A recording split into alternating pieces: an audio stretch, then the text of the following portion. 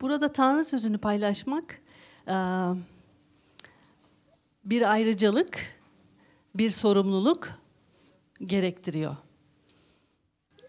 Hani sanıyoruz ki geliyor pastörlerimiz, herkes, hizmet eden kimse ne kadar kolay diye düşünebiliyoruz belki bazen ama büyük bir sorumluluk gerektiriyor ve çünkü söylediğini yaşamak zorundasın. Öğrettiğini yapmak zorundasın. İnandığını açıklamak zorundasın. Oyun oynayamazsın. Çünkü Rab diyor ki ben Tanrı'yım, alaya alınmam. Alay edemezsin Tanrı'yla. Sizi kandırabilirim ama Rabbi kandıramam. Değil mi? Asla. Asla kandıramam. O yüzden hepimiz ayağa kalkalım.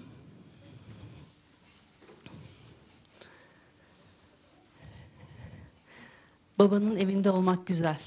İmanlılarla birlikte, kardeşlerle birlikte olmak çok güzel. O yüzden şimdi ona yüreğimizi açalım ve diyelim ki Baba, göksel babamız, senin önündeyiz. Senin evine geldik. Bizi birleştirdiğin kardeşlerimizle beraberiz. Rab bize verdiğin yaşamı kutlamak için buradayız. Şükran sunmak için buradayız. Yüreğimizi aç, ruhsal gözlerimizi aç ve senin sözünü anlayabilelim. Ve bizi imanımızda güçlendir, yüreklendir, teşvik et, bizi disiplin et, bizi azarla ve bizi motive et Rab sözünle. Gerçek, kutsal kılan sözünle bizi motive et. İsa'nın adıyla amin. Hadi oturabilirsiniz. Telefonlarınız açıksa kapatın lütfen. Tamam mı? Kutsal kitaplarınızı da bir göreyim. Kimde kitap var?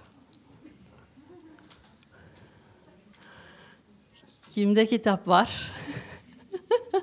Tamam. Telefonlar var herkeste. Ben uyuz oluyorum şu telefonlara. Bak doğruyu söyleyeyim. Bu telefonlar beni sinirlendiriyor. Çünkü telefonda okuyormuş gibi yapıyoruz ama sonra kayıyoruz hemen sosyal medyaya. Böyle fıt fıt fıt bakıyoruz sosyal medyadan. Kim ne mesaj yazmış? İşte Facebook'u olan Facebook'ta bana kim şey etmiş, dürtmüş. Dürtüyor musunuz? Ne yapıyorsunuz? Benim Facebook'um yok. Bana şey verin, ipucu verin. Facebook'ta mesaj göndermiş, kim bir şey yapmış, bilmem ne yapmış. Öyle mi? Like. Türkçesi ne? Beğenme. Kim beni beğenmiş efendim? Ay beni beğenmişler mi? Ben işte bir şey koyduydum. Bir de Instagram var. Instagram'da da kim beni beğenmiş, kim bana puan vermiş 1'den 10'a kadar diye. Telefonlarda oraya kayma eğilimi var. Şimdi Mesih'in bedenindeyiz, Tanrı'nın evindeyiz değil mi? Hepimiz aileyiz diyoruz ya. O yüzden ailede böyle konuşuyoruz şimdi. Ben konuşuyorum şimdi. Tamam mı? O yüzden o ayartıya kapılmayalım. Telefonlarımız açık. Evet kutsal kitabı okuyormuş gibi yapıp da sosyal medyaya kaymayalım. Dedim ya hani ben seni okuyormuş gibi görebilirim ama sen onu okumuyorsundur aslında. Ama onu gören biri var. Hani hep bu bilinçle yaşarsak bir sorun olmaz yaşantılarımızda. O yüzden sosyal medyayı şimdi bir 2 saat, 1 saat herhalde Rab'den daha önemli değil.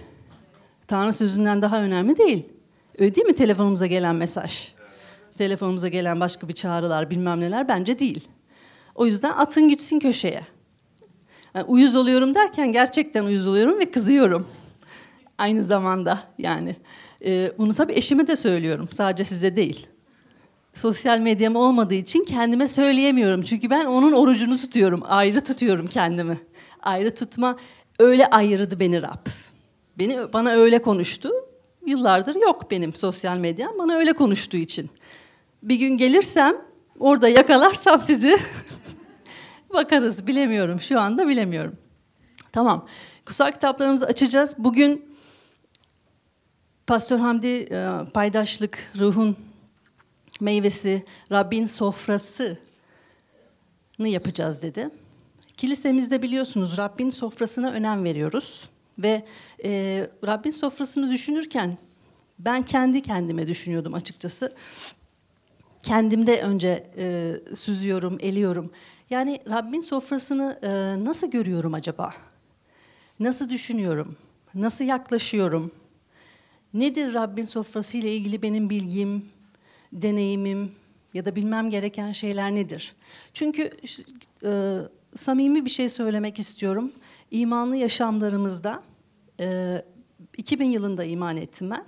İmanlı yaşamlarımızda bazen otokontrol moduna alabiliyoruz kendimizi. Bu böyle bir şey. Evet, iman ettim 20 yıl önce, 10 yıl önce ve hala o bilgiyle devam ediyorum. Kendimi geliştirmeden, ne nereye gittiğimi, ne öğrendiğimi bilmeden, Mesih'in bedenindeki faydamı bilmeden klişe olarak bazı şeyleri tekrarlayabilir hale geliyoruz. Tapınmada bu böyle olabiliyor, Rabbe tapınırken. Rabbin sofrasına yaklaşırken, yine Rabbin sofrası mı? İşte ne üzüm suyuyla ekmek gibi alelade bir tutumla, hafife alır bir tutumla Rabbin önüne gelebiliyoruz. Bunu yapıyor muyuz? Yoksa yapmıyor muyuz? Herkes şimdi bana öyle bir bakıyor ki hani ben yapmıyorum gibi. Ama bazı düşünceleri ben yüreğimizin düşüncelerini sınamayı seviyorum. Kendi yüreğimin düşüncelerini ve şu duyguları, şu düşünceleri, mantığı, irdelemeyi, iradeyi sorgulamayı seviyorum. Çünkü kutsal kitaba uygun bir şey bu. Tanrı yüreğinizi araştırın diyor. Sınayın diyor. Yüreğinizde ne var diye. Çünkü öyle bir dünyada yaşıyoruz ki ben dikkatli olmazsam eğer her gün benim yüreğimi üzecek, kıracak, ayartacak ve değiştirecek birçok şey oluyor etrafımda. Buna hayır diyemezsiniz çünkü oluyor. Evinizde oluyor eşinizle, işinizde oluyor iş arkadaşlarınızla, okulda, okuldaki arkadaşlarınızla oluyor. Kilisede kardeşlerinizle oluyor, pastörünüzle oluyor. Mutlaka yüreklerinizi sınamanız gerekiyor. O klişe moda girmeden önce. İmanlı yürüyüşümüzde bazen monoton bir duruma düşebiliyoruz. Monoton imanlı.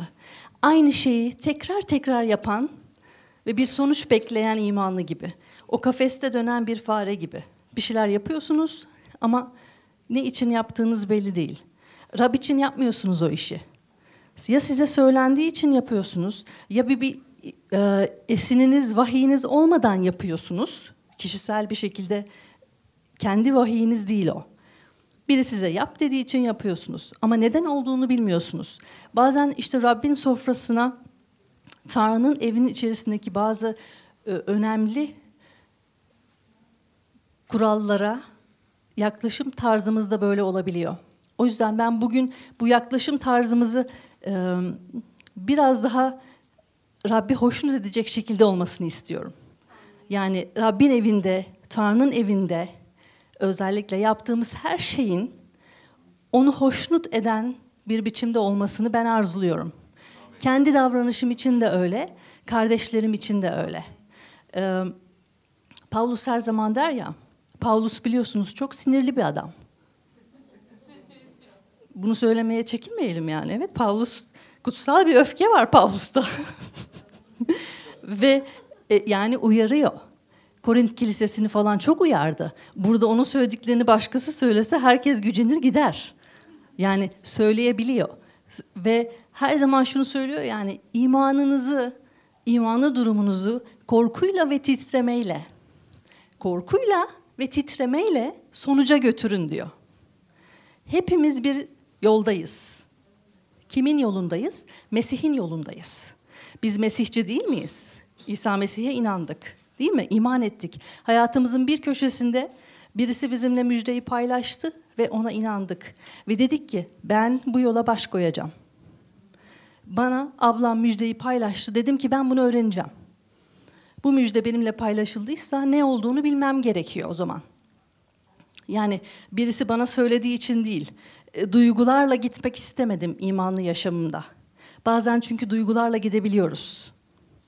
Ve bu çok büyük bir tuzak imanlılar için. Tanrı'nın onlar için hazırladığı armağanı, ruhsal armağanı almalarını engelleyebiliyor. Ruhun meyvelerini vermemizi engelleyebiliyor.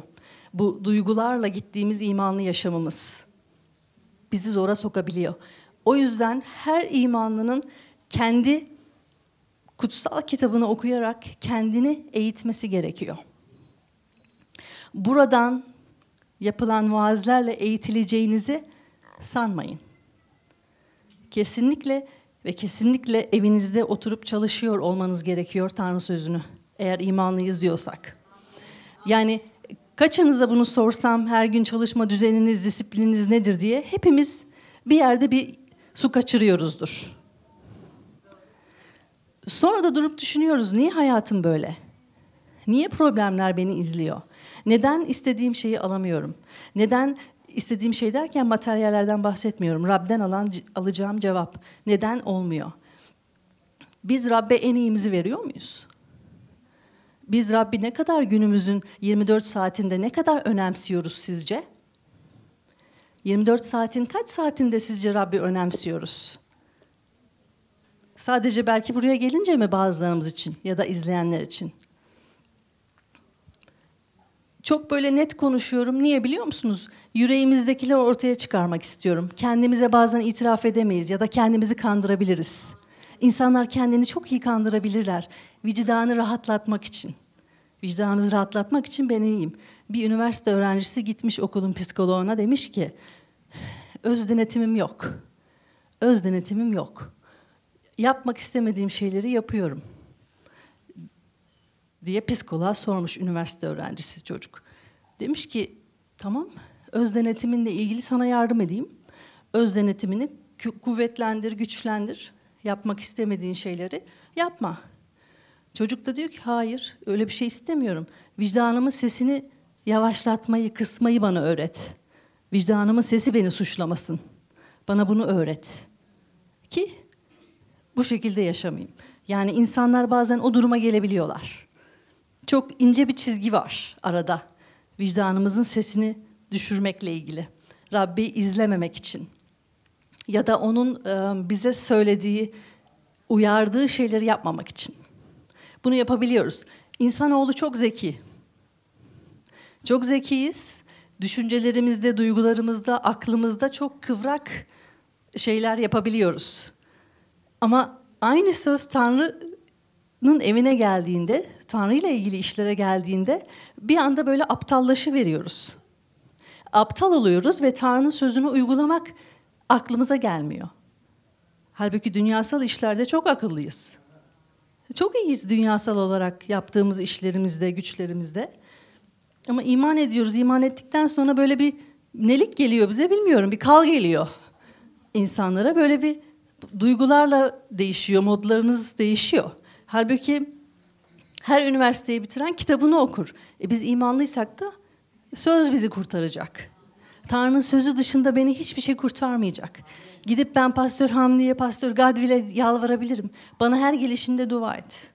Bana sürekli dua et. Kurtulmaya ihtiyacım var. Kurtar beni Pastör Gadvil. Kurtuluşa ihtiyacım var.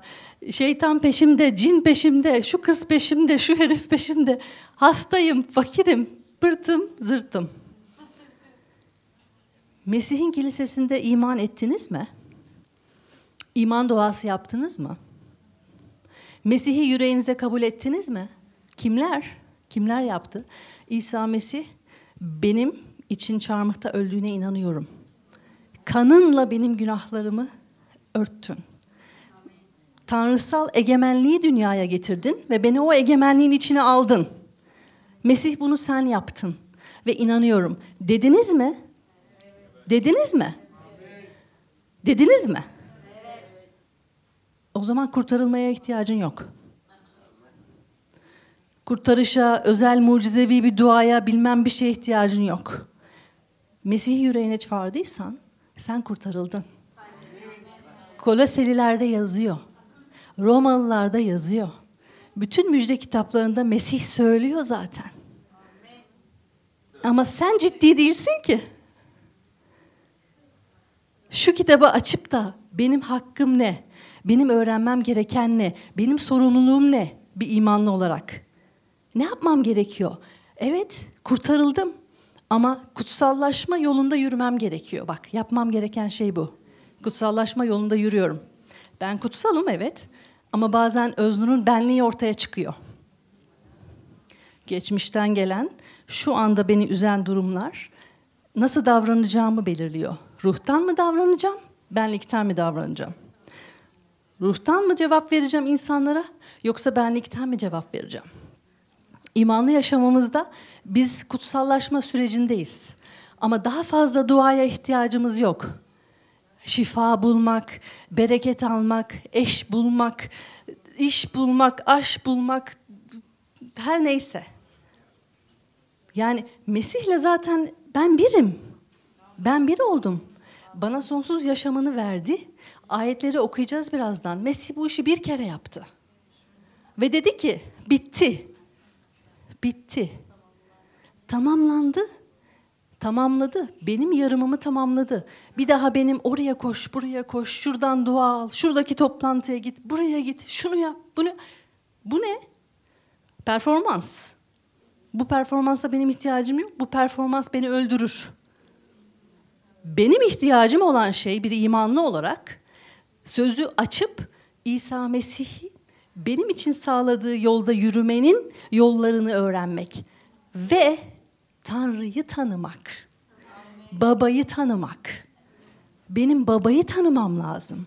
Bana Facebook'ta beğenme gönderenleri değil. Benim babayla oturmam, konuşmam lazım.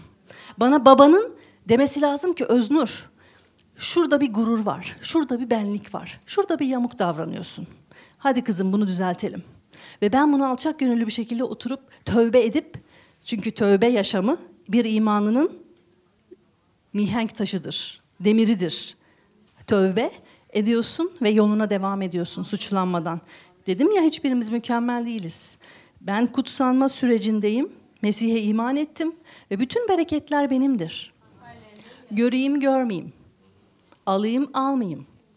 Ben Mesih'te bir bütünüm, ben Mesih'in doğruluğuyum. Ve Mesih'le birlikte ona baktığım sürece yücelikten yüceliğe dönüşüyorum. İster görün ister görmeyin, bu böyle. Ama tembel imanlı olamam. O her şeyi yaptı, tamam hadi ben şimdi oturayım. Kiliseye giderim, gelirim, oraya giderim, bunu yaparım değil. Benim üstüme düşen babanın bize gönderdiği sözleri okumak, çalışmak, dua etmek. Çünkü Mesih'in sofrası, Rabbin sofrasına geliyoruz ya, bu sofra onları temsil ediyor.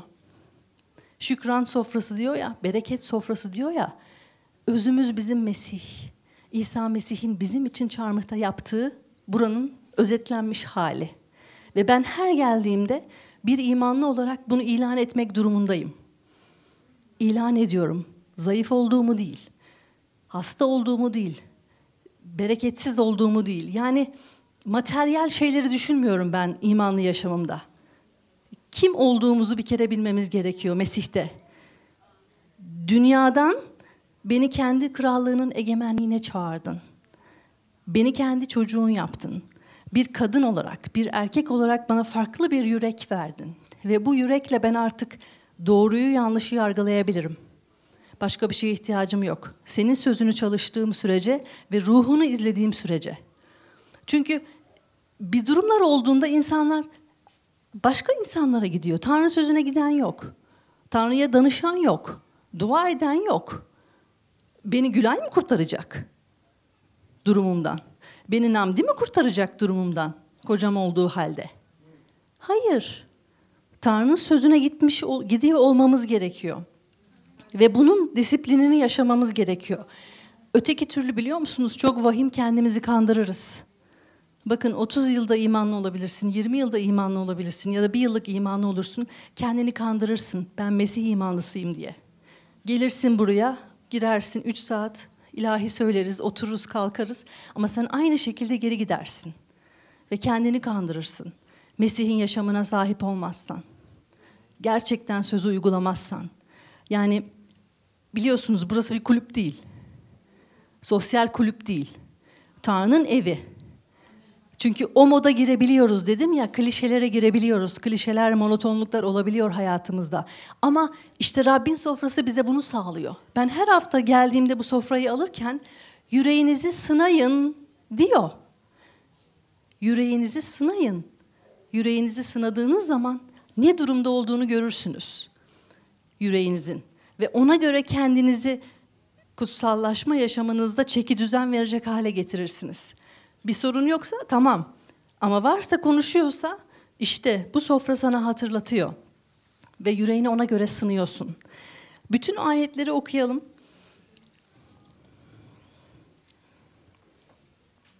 Önce Rabbin sofrası ile ilgili size ayetleri vereyim. Hepimiz biliyoruz, okuduk değil mi? Matta 26, 26, 29. Bu Rabbin sofrasının bir temeli var. Çünkü bu bir opsiyon değil, bu bir seçim değil bizim için bu sofrayı almak. Bir talimat, bir emir. Rabbi İsa Mesih bize emir verdi, talimat verdi, bunu yapacaksınız diye. Matta 26, 26.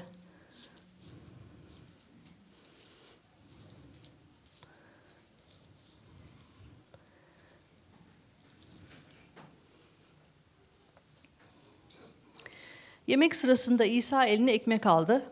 Şükredip ekmeği böldü ve öğrencilerine verdi. Alın yiyin dedi. Bu benim bedenimdir. Ekmek ve kase diyoruz ya. İzleyenler için böyle bir not geçeyim. Buradaki gördüğünüz bu kırmızı su şarap değil. Alkol değil. Üzüm suyudur.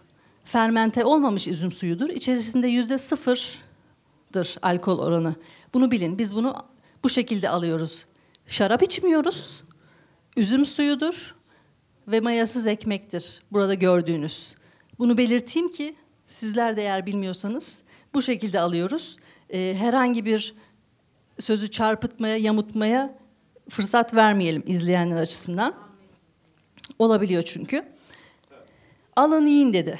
Ekmeği böldü ve öğrencilerine verdi. Alın yiyin dedi. Bu benim bedenimdir. İsa Mesih diyor ki beni ye, beni iç. Bu sözler biliyorsunuz çok ağır geldi ya bazı öğrencilere. Terk ettiler. Kaldıramadılar. Yani ne demek seni yiyeceğiz, ne demek senin kanını içeceğiz? Algılayamadılar. Bize söylüyor Mesih. Bu benim bedenimdir. Alın yiyin bu ekmeği. Yaşam ekmeği benim. Ekmek neyi temsil ediyordu? İsa'nın bedenini. Başka neyi temsil ediyor? Neyi yemeliyiz biz imanlı yaşamımızda? Neyi yiyerek öğrenebiliriz? Neyi yiyeceğiz? Neyi yiyeceğiz? Söz. Her gün 3 öğün yiyorsunuz değil mi? 3 öğün yiyoruz. Yemek yemeye giderken hiç böyle şey oluyor musunuz? Ama şimdi de öğle yemeği yiyeceğim. Öğle yemeği de nereden çıktı be? Öğle yemeği mi yiyeceğim şimdi? Aman hazırladın mı? Hadi geleyim de yiyeyim bari. Sabah kahvaltısı mesela en sevdiğim öğündür. Sabah kahvaltısını yiyeceği zaman suratınızı mı asıyorsunuz? Aç kalkmışsın zaten 9 saat uyumuşsun. Ama şimdi kahvaltı mı yapacağım? Kahve mi içeceğim şimdi? Çay mı içeceğim? Peynir mi yiyeceğim?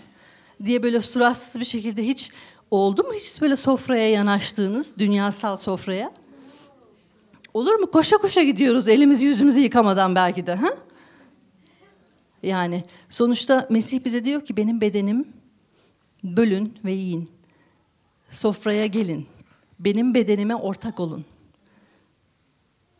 Siz çubuklarsınız diyor, ben asmayım diyor. Bana bağlı olmadan hiçbir şekilde işlev yapamazsınız. Hiçbir şekilde fonksiyonunuz olmaz. Ben başım diyor, bedenin başı benim. Başa bağlı kalmayan hiç kimse yaşayamaz. Başa bağlı kalmayan hiç kimse imanlı yaşamını sürdüremez.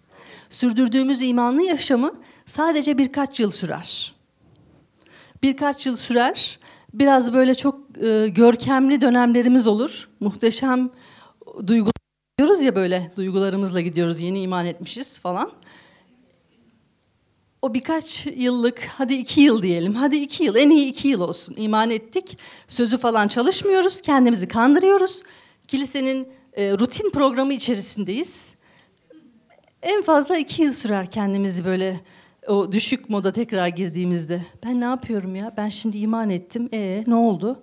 Bir şey değişmiyor. Bu değişmiyor. Şu değişmiyor. Bu ne şimdi? Ben imanlı mıyım? Tanrı nerede? Başlarız. Söylenmeye başlarız. Mesih'in buyruklarını yerine getirmediğimiz için şikayet etmeye başlarız. Ve başımıza getirdiğimiz bu dertler aslında bizim itaatsizliğimizin sonucudur. Yani benim itaatsizliğimin sonucudur. başıma getirdiğim şeyler. Çünkü söze gerçek değerini vermezsem ben, söze gerçekten istediği, Rabbin bana söylediği değeri vermezsem, o zaman Yakup diyor ya hani duyuyorsun, işitiyorsun, sürekli işitiyorsun, artık şiştin Öznur işitmekten. Bir de uygula ya mübarek. Bir de uygula da görelim bakalım uygulayabiliyor musun sözü. Seni sinirlendirdiğinde ona bakalım bir ruhsal olarak cevap verebiliyor musun?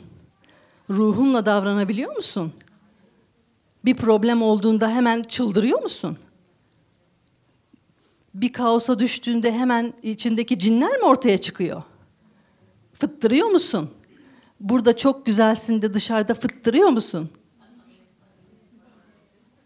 O zaman bir sorun var. Gerçekten sorunu belirleyelim. Çünkü ailede, bedende bu konuşulması gerekiyor. Daha fazla bir duaya ihtiyacımız yok. Mesih'in öğrencileri olmaya ihtiyacımız var.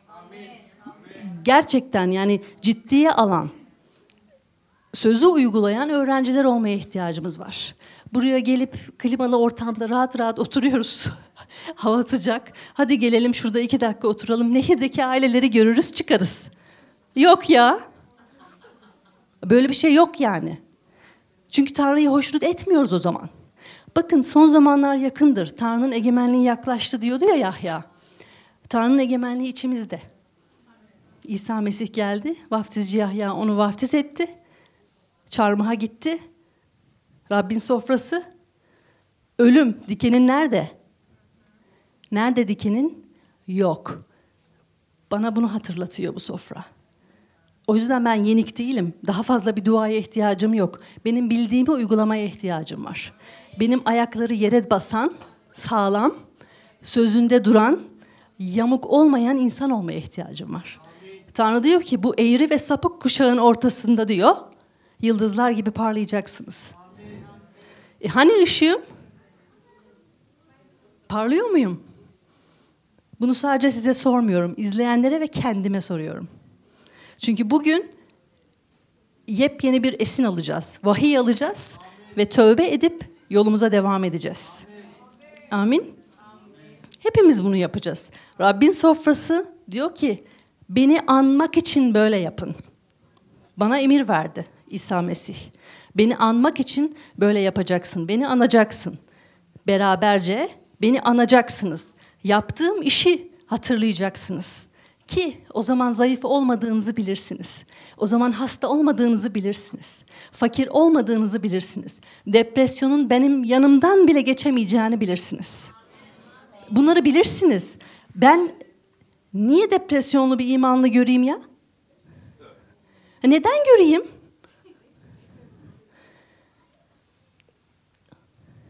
İlacımız burada. Önce kendine bir sor depresyondaysan. Ben söze gerekli değeri verdim mi? Okudum mu sözü? Dua ettim mi? Yoksa televizyon mu izliyordum? Yoksa Facebook'ta mıydım? Yoksa kahve mi içiyordum saatlerce bir yerlerde? Ama Rabbin önüne gidip dizlerimi çöküp önce onu mu arıyordum? Aradım mı? Ağladım mı? Yakardım mı? Yoksa koşturdum Pastör Gadvil'e bana dua et. Yani ne yaptım? O hazır dua etmeye. Her zaman diyor. Ama yani bunun sonu yok. Bunun sonu yok ya. Bunun sonu yok. Kendimi kandırmak istemiyorum artık. Ben sözü okumak istiyorum. Ben sözü çalışmak istiyorum. Koloselileri açın.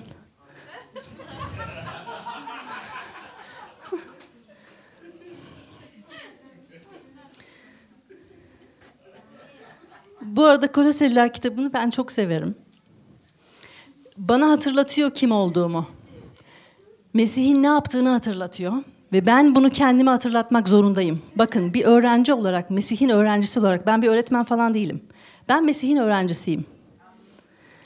Bunu kendime hatırlatmak durumundayım. Bir şey olduğunda.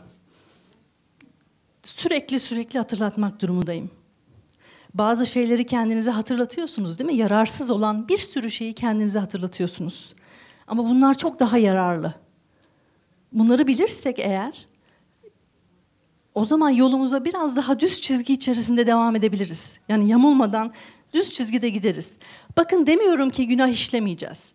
Demiyorum ki biz harikayız, mükemmeliz. Yani ben süperim, ben her gün harika bir yaşam sürüyorum demiyorum size. Ama şunun bilincindeyim. Mesih'in yaptığı işi tamamen aldım yüreğime. Ve ben doluyum. Tamım, bütünüm. Kutsallaşma sürecindeyken benim üstüme düşen görevler var. Sözde ve ruhta büyümem gerekiyor. Sözde ve ruhta büyüdüğüm zaman zaten ben kendimi suçlamayacağım. Tövbe et, unut, devam et. Tövbe et, unut, devam et. Aynı günahı sürekli yapmak zorunda değilsin. Düşmek zorunda değilsin. Eğer böyleyse bir yerde bir kaçak var demektir. Bir kaçak var demektir. Çünkü o zaman lütfu anlamadık demektir. Lütuf. Tanrı'nın lütfunu anlamadık demektir. Koloselleri açtınız mı? Biliyor musunuz ne yapacağım? Koloselleri böyle okuyacağız. Üzgünüm, ben okumayı seviyorum, okuyacağız. Berkay gelir misin? Madem okumuyorsunuz evde, ben burada okuyacağım. Açtın mı Koloselleri? Hadi otur oraya. Koloseliler 1, 3'ten başla. Berkay'a bunu veriyorum, bana hangisini açacaksın? Siyah. İkisi de siyah yavrum.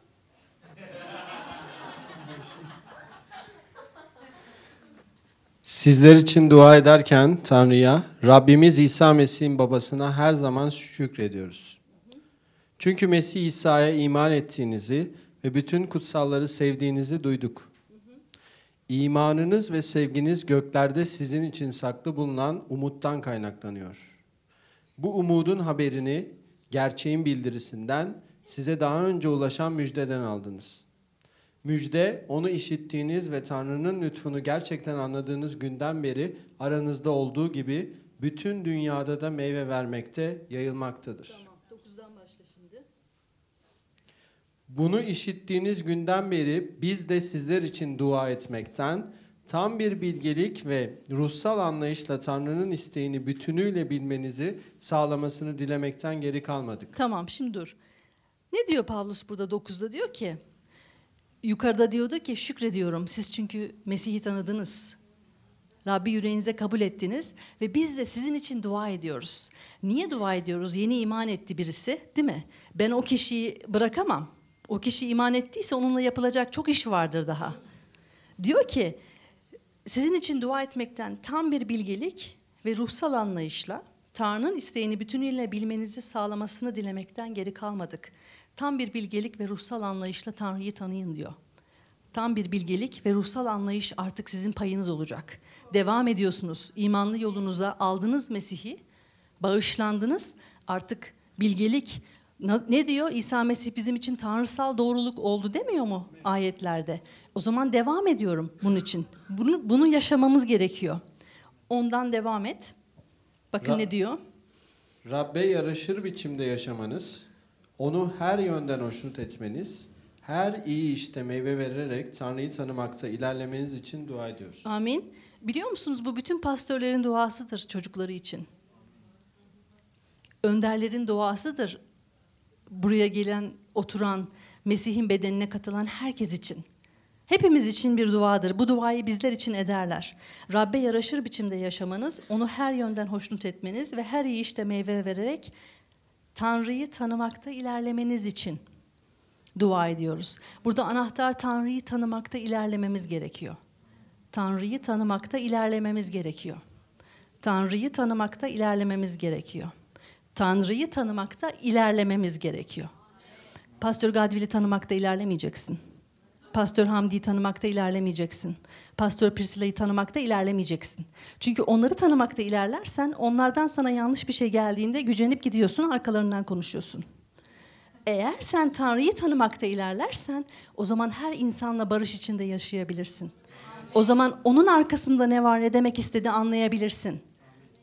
O zaman her şeye gücenmezsin. Ben gücenen birisi olarak söylüyorum bunları.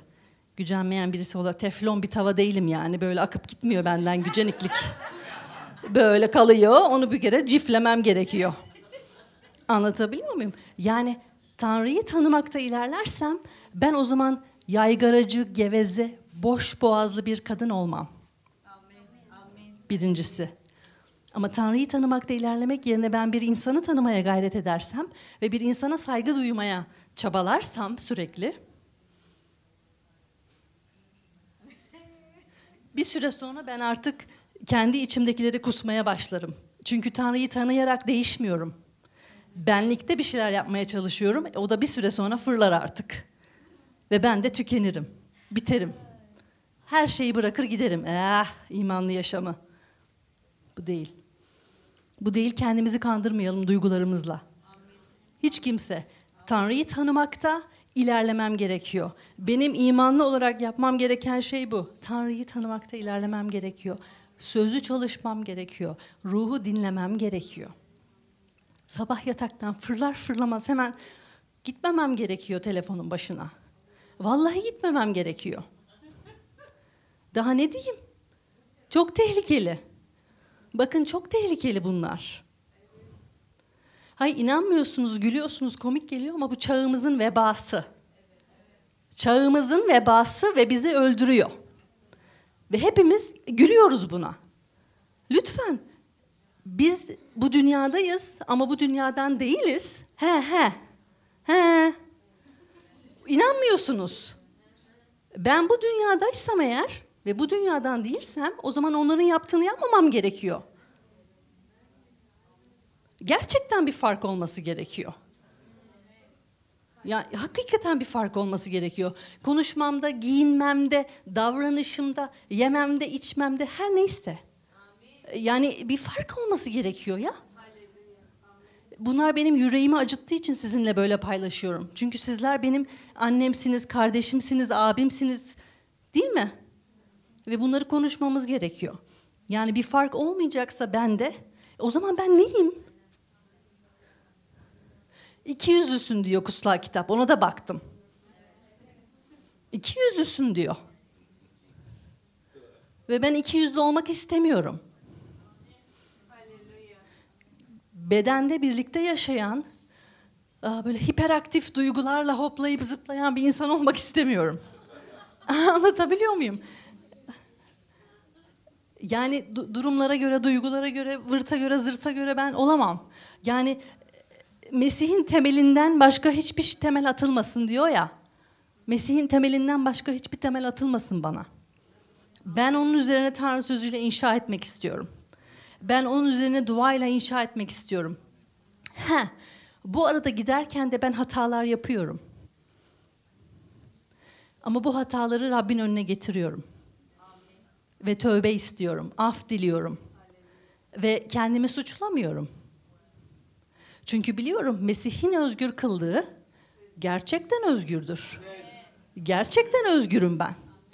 Sen beni suçlayamazsın. Senin bana söyleyeceğin hiçbir şey beni etkileyemez.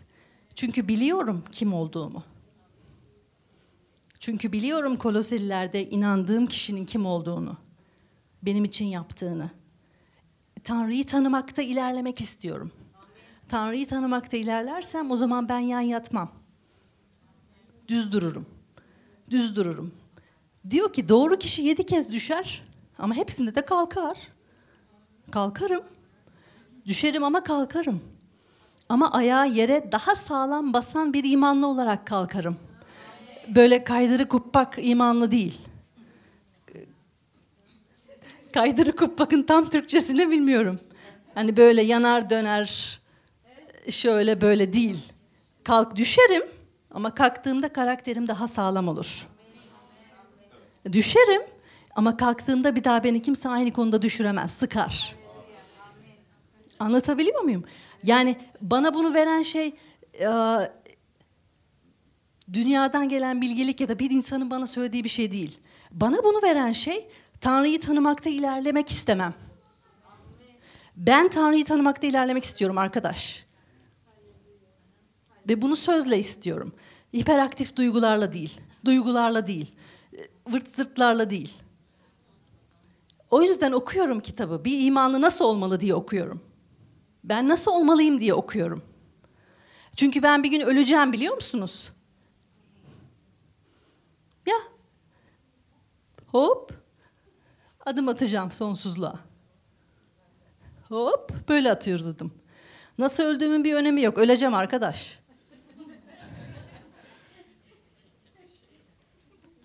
Ve imanımı korkuyla ve titremeyle sonuca götürmek istiyorum ben. Gerçekten bunu istiyorum. Rabbin lütfu bunu bana yapabilecek gücü verecek. Çünkü kitabında söylüyor.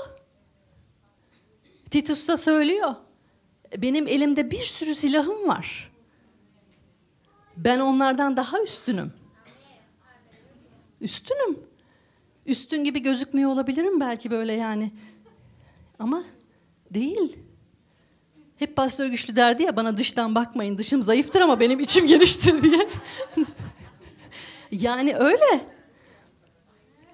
Tanrı'yı tanımakta ilerlemeniz için dua ediyoruz diyor. Bakın benim sizin için duam da bu. Tanrı'yı tanımakta ilerleyin. Boşa vakit kaybetmeyelim. İnanıyorum bu kilisenin önderleri bizim Tanrı'yı tanımakta ilerlememiz için dua ediyor çünkü. Çünkü başka yolu yok. Başka imanlı yaşamını sürdürmenin yolu yok. Programlarla, bilmem nelerle, mesajlarla, hiperaktif şeylerle yok yani, performansla. Olacak iş değil bu. Tanrı'yı böyle hoşnut edemeyiz. Tanrı böyle hoşnut olmaz. Devam et Berkay, kusura bakma. 11. Her şeye sevinçle katlanıp sabredebilmeniz için onun yüce gücüne dayanarak bütün kudretle güçlenmenizi diliyoruz. Devam et. Bizi kutsalların ışıktaki mirasına ortak olmaya yeterli kılan babaya şükretmeniz için dua ediyoruz. Amin. Kutsalların ışıktaki mirasına ortak olmaya yeterli kıldı. Yahu biz yeterli kılındık her şeye. Ben altta değilim, üstteyim. Değil mi? Kuyruk değilim, başım. Bu bir gerçek. Bu eski anlaşma miti değil. Yeni anlaşma. Rabbin sofrası yeni anlaşmayı temsil ediyor. Rabbin benimle yaptığı bir anlaşmayı temsil ediyor. Ve bu şükran kasem. Ben şükran sunuyorum buna. Mesih'in çarmıhtaki işine şükran sunuyorum. Beni diyorum aldın karanlıktan. Öznur'u karanlıktan aldın 20 yıl önce. Ve kendi egemenliğini aktardın diyorum. O zaman ben nasıl bir imanlı olmalıyım diyorum. Ne yapmalıyım diyorum. Nasıl yaşamalıyım diye soruyorum kendime. Ve hala soruyorum. Ve sonsuzluğa adım atacağım güne kadar sormaya devam edeceğim. Varan oldu mu hiç? Giden oldu mu? Cennete gidip gelen oldu mu hiç? Daha yok. Ama Mesih'e iman etmek cennete kabul edilecek ya işte. Diyorlar ya hani bedava torpilimiz var, cennete gideceğiz. Mesih'i aldık ya. Yok ya.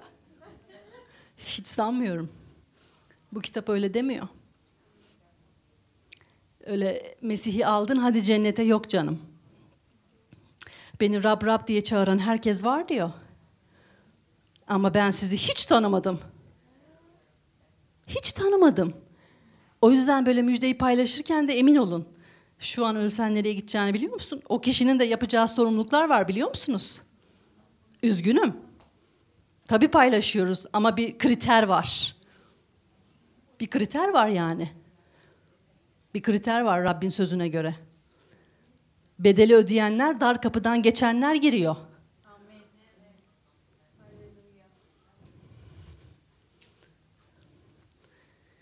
13 harika. 13 harika. Oku. O bizi karanlığın hükümranlığından kurtarıp sevgili oğlunun egemenliğine aktardı. Devam et canım. Onda kurtuluşa, günahlarımızın bağışına sahibiz. Karanlığın hükümranlığından kurtardı. Haleluya. Yeryüzünde, yer altında, yanda, sağda, soldaki hiçbir cin bana egemen olamaz. Kafasını ezerim. Kafası ezildi zaten ama ezerim. Bunu bilmeniz gerekiyor. Bakın, bunu bilmemiz gerekiyor. Ciddi bir şekilde bunu bilmemiz gerekiyor. Beni karanlığın hükümranlığından aldı mı arkadaşım? Buna inanıyor muyum? Ben buna 20 yıl önce iman ettim mi? Ve ben iman ettiğim günü biliyor musunuz? Her gün hatırlarım. Harika bir gündü. Görkemli bir gündü benim iman ettiğim gün. Saatlerce yerde ağladım ben. Dilini bilmediğim bir ülkede. Niye ağlıyorsun? Böğüre böğüre, tosura tosura. Ağladım. Niye ağladığımı bilmiyorum. Ne kadar pislik varsa çıktı. Yerde ağladım. Rabbin sevgisi, Rabbin merhameti, Rabbin lütfu, aynı zamanda Rabbin korkusu vardı bende. Bir şey oldu o gün. Bir şey oldu o gün. Ve o günü unutmam benim mümkün değil. Unutamam. Herkesin önünde böyle 2 dirhem bir çekirdek duran bir kadın, bütün milletin önünde oturup ağlıyor. Çünkü o zamana kadar gururlu bir yaşamınız var ya, herkesin önünde çok düzgün durmak zorundasın. Bozulamaz hiçbir şeyin, harikasın. Kutsal ben. Ama bir anda böğüre böğüre, sümükler, salyalar çıka çıka ağlıyorsun. Çok böyle hoş gelmişsin, giyinmişsin. Her şey tam. Zırıl zırıl zırıl zırıl. Her yer akıyor. Yani. Bu bir değişim ama işte, biliyor musunuz? O pislikten seni aldım diyor. Çıkar her şeyi, çıkar. Kimin ne dediğinin önemi yok. Çıkar. Göklerin egemenliğine geldin sen. Tanrı'nın egemenliğine geldin sen. Şimdi bulunduğun yere uygunsun sen. Sen tamsın artık. Şimdi ona göre davranacaksın. Ona göre konuşacaksın. Sen artık tamsın. Dinleme başka bir şeyi. Önceden ne olduğun belliydi Öznur. Belliydi. Umurumda değil. Ne yaptı bana? Oku bir daha orayı. Bana ne yaptı? O bizi karanlığın hükümranlığından kurtarıp sevgili oğlunun egemenliğine aktardı. Dili geçmiş zaman. Bitti. Ben aktarıldım. Müjdeyi duyduğumda da iman ettim. İman açıklamamı yaptım. Ve bu açıklama beni göklerin egemenliğine, Tanrı'nın egemenliğine taşıdı. Beni, karanlıkta olan bir kadını, göklerin egemenliğine taşıdı. Artık benim yapmam gereken şeyler var. Artık benim o göklerin egemenliğinde yürümem gerekiyor. O meyvelerden yemem gerekiyor. O meyveleri yedirmem gerekiyor. Artık farklı bir şekilde konuşmam gerekiyor. Artık farklı bir şekilde yaşamımı, bir fikirlerimi, planlarımı, kararlarımı vermem gerekiyor. Bir bardağı düşünün. Bardağın içinde bir hava vardır, değil mi? Bu bardağın içindeki, boş bardağın içindeki havayı nasıl çıkarırım ben ya? Doldurarak bardağın içindeki havayı. Moody'nin verdiği bir örnektir bu. Moody'yi tanıyanlar için. Nasıl doldururum? Neyle doldururum ki o hava çıksın? Peki ben iman ettiğimden beri kendimi neyle dolduruyorum?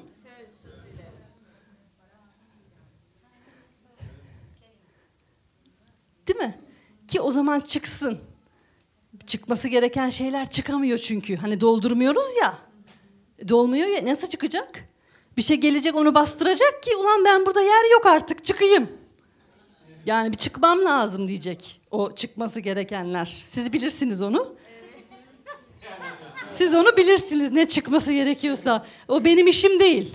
Kutsal Ruh'un işi. Hamdolsun. Hamdolsun Kutsal Ruh'un iknası. Benim işim değil o. Ben kendime bakarım. Kendi gözümdeki çöpü çıkarmam gerekiyor çünkü.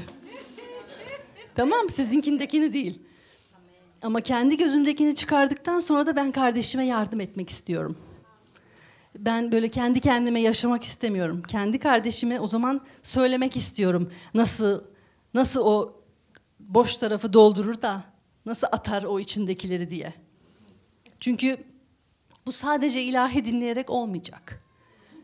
Çünkü ilahi dinlemek çok güzel, harika, duygusal, tüyleriniz diken diken oluyor ilahiler dinlerken. Böyle bir şey oluyorsunuz.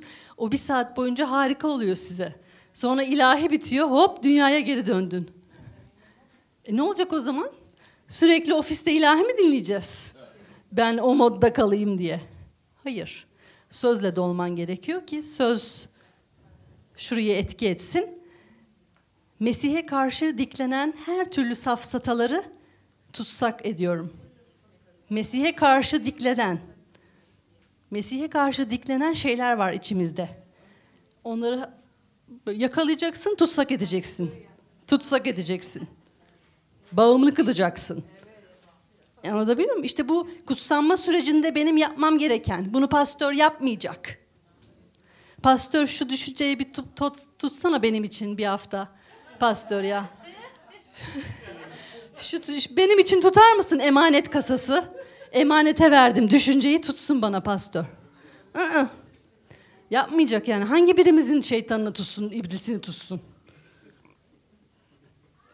Berkay okudu. Sen okudun. Ne yaptı bizi? Karanlığın hükümranlarından kurtarıp sevgili oğlum ve hemen Haleluya. Aktardı. Onda kurtuluşa, günahlarımızın bağışına sahibiz. Bütün bunları yapan işte bizim iman ettiğimiz Mesih.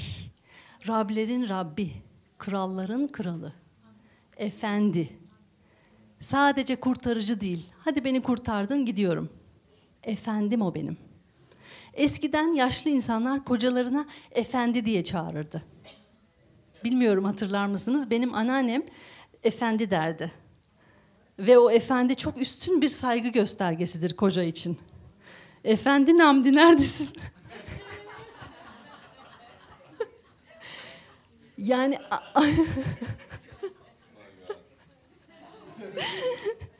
çocuk bakıyor efendi. Üstün bir saygı ifadesi. Yani efendi, hürmetkar. Bu değerleri çağımız kaybetti. Bakın, bu çağın gidişi bu değerleri kaybetti. Ama biz bu çağın gidişine uyuyor muyuz? Bu çağın gidişine uyacak mıyım ben? Hayır. O zaman ne yapacağım? O boş tarafı dolduracağım. Değil mi?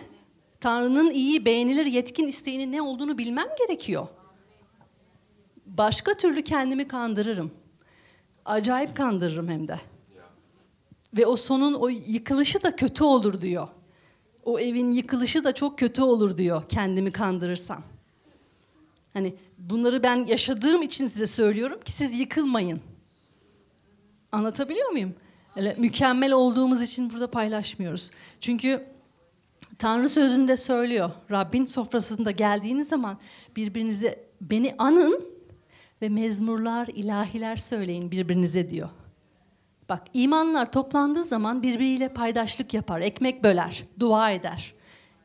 Mezmurlar söyler, ilahiler söyler. Çünkü kurtarılmış beden. Harika beden. Ne yapacak ki başka? Dışarı gidecek. Sen burada hala cininle uğraşıyorsan dışarı kim gidecek? Yani sen kendini kurtaramamışsın, gittiğin adama neyin müjdesini veriyorsun?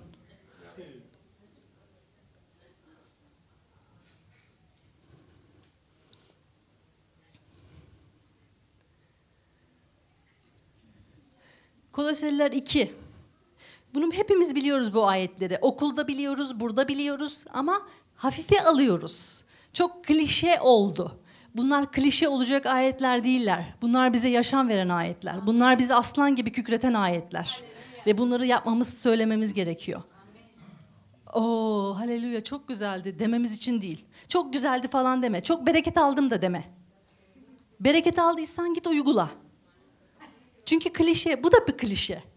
Bu kelime de bir klişe. Ben çok bereket aldım, çok güzel vaaz ettin, harikaydı, bıdı bıdı bıdı bıdı. Beni övme. Hiç kimseyi övme, Rabbi öv.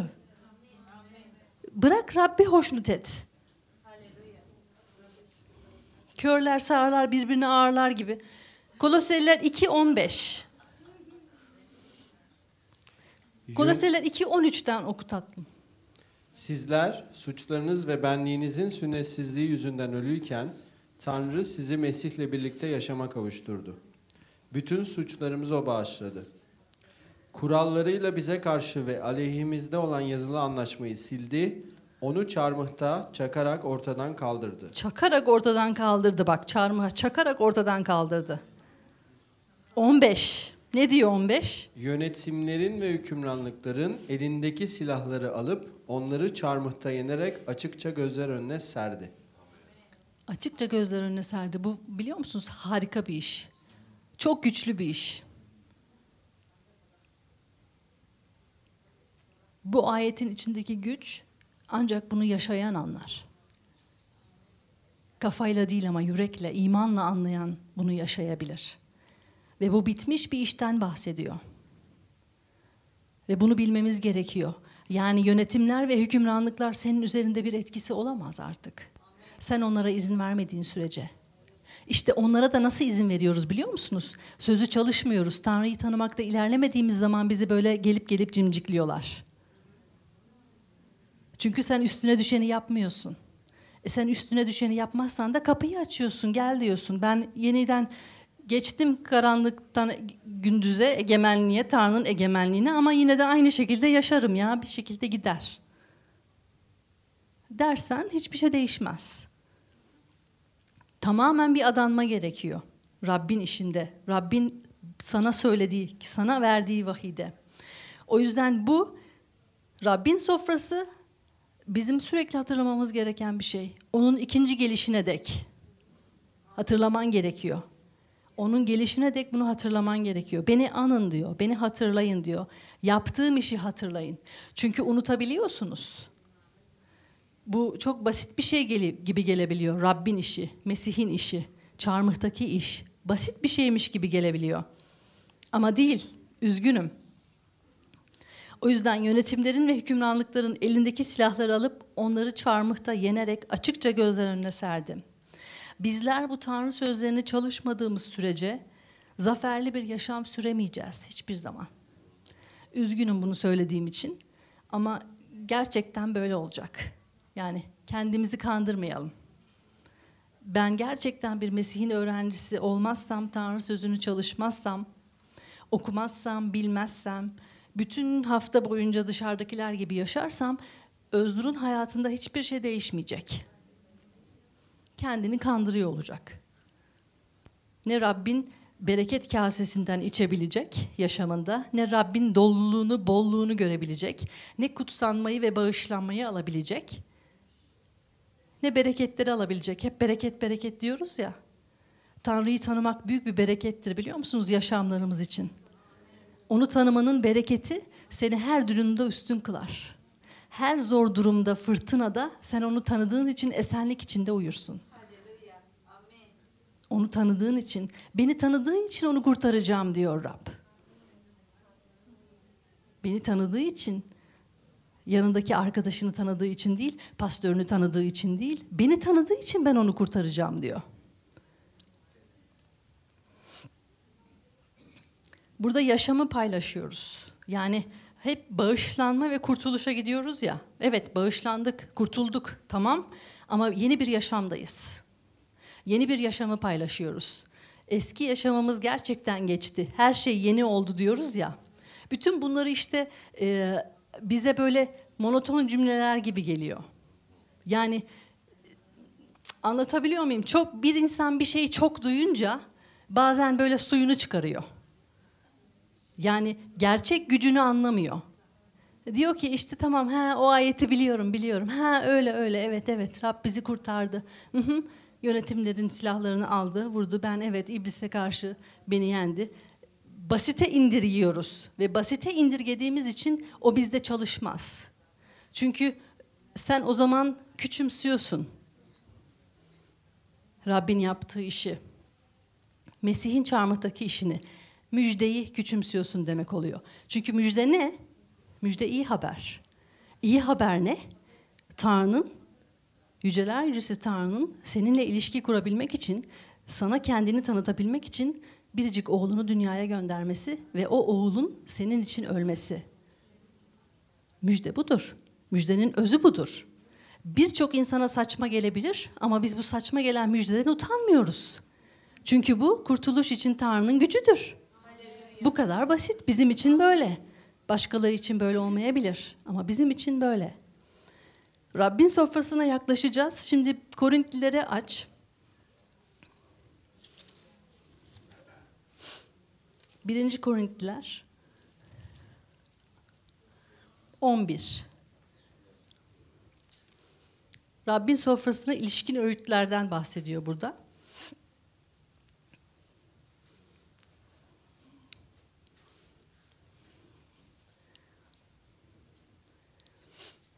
Dedim ya, zaman zaman kendimizi sınamak iyidir. Ben ne yöne doğru gidiyorum, nereye gidiyorum, ne yapıyorum, neler düşünüyorum, motivasyonum ne diye düşünmek iyidir. Oturup bir düşünmen iyidir. O zaman kendine çeki düzen verirsin eğer yanlış yoldaysan. O zaman belki aldandıysan aldanman da değişir. Yani gözünü açar, Rab gerçeklere gözünü açar ve değişirsin o zaman. Kendini kandırmaktan vazgeçersin. Çünkü biz Mesih'te harika bir yaşama sahip olduk. Ama koşullu, kutsanma sürecinde koşullar var ve bunları yapmamız gerekiyor hepimizin. Rabbin sofrasına ilişkin öğütler veriyor. 11-17'yi okur musun? Toplantılarınız yarardan çok zarar getirdiği için aşağıdaki uyarıları yaparken sizi övemem. Birincisi, toplulukça bir araya geldiğinizde aranızda ayrılıklar olduğunu duyuyorum. Buna biraz da inanıyorum. Çünkü Tanrı'nın beğenisini kazananların belli olması için aranızda bölünmeler olması gerekiyor. Toplandığınızda Rabbin sofrasına katılmak için toplanmıyorsunuz. Tamam. Dedim ya, Pavlus gerçekten direkt noktaya gider, nokta atışı yapar, direkt uyarır insanları. Ve Korint Kilisesi için konuşuyor, burası için değil. Ama biz her zaman Tanrı sözünü kendimiz için uygulamamız gerekiyor. Kendimizin, yüreğimizin düşüncelerini yargılayabilmek için. Ne aşamada, ne durumda, sıcak mıyım, soğuk muyum, ılık mıyım, bunu bilmek için, bunu kendim için bu benim kompas, yani bir pusula. Bir pusuladır bu. Kendimi, o navigasyonumu bulmam gerekiyor. Bazen navigasyon çekemiyor. O zaman kaybedebiliyorum yönümü, yanlış sokaklara girebiliyorum, çıkmaz sokaklara girebiliyorum. Ve benim bunu Tanrı sözüne göre doğru yöne getirmem gerekiyor, gittiğim yolu.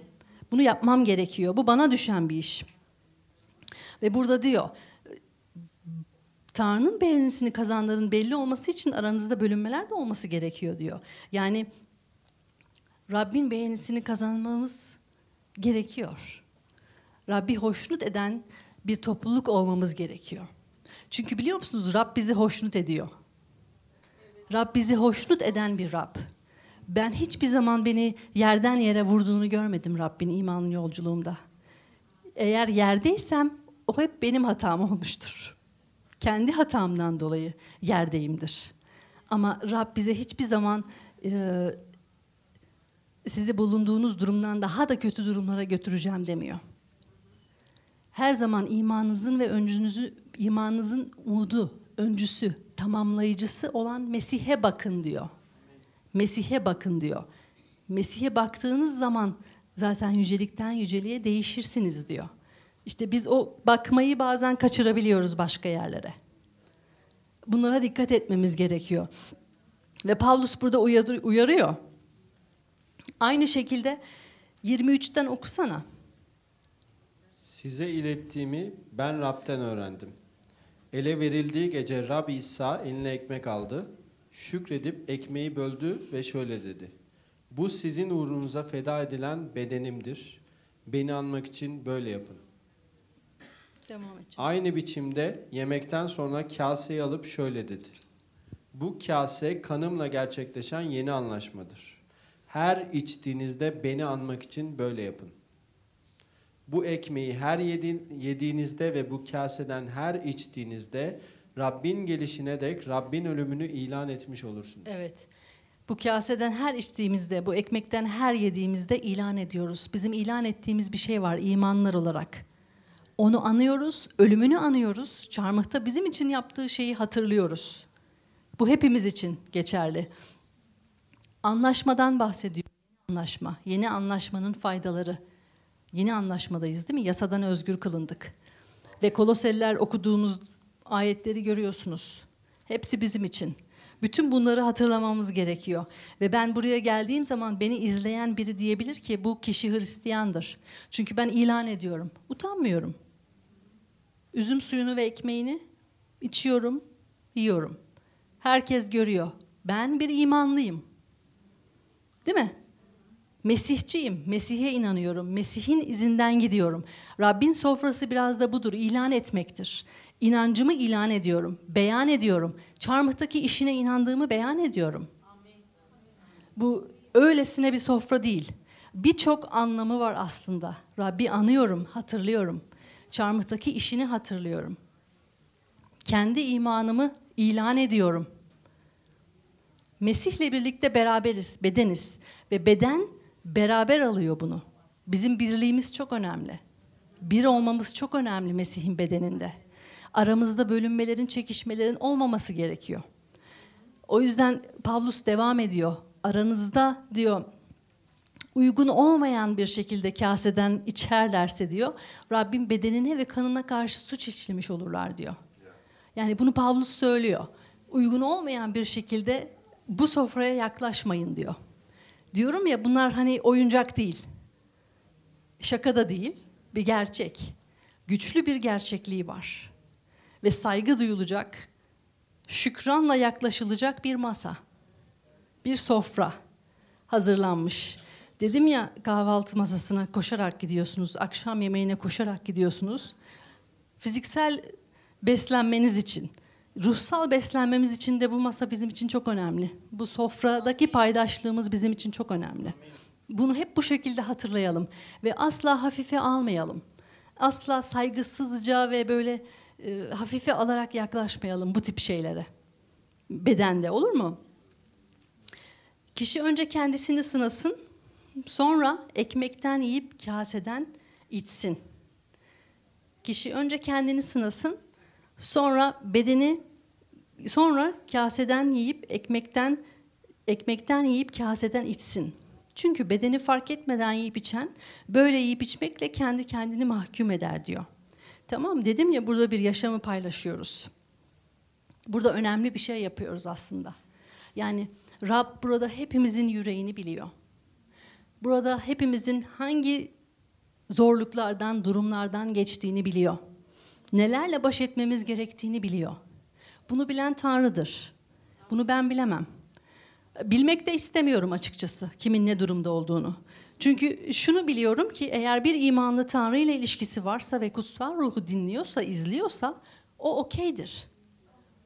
O yola çıkar, o düzlüğe çıkar, o ışık yüzü görür, o güneşi görür sabah. Bütün gece ağlayabilir ama sabahleyin güneşi görür o kişi ve sevinçle kalkar. Çünkü onun amacı ben değil, o bana bakmıyor. Çünkü o kardeşim Tanrı'ya bakıyor. Ve ruhun sözüne bakıyor. O yüzden ben inancım tam ama senin için imanımı birleştiririm, dua ederiz. Bu olur.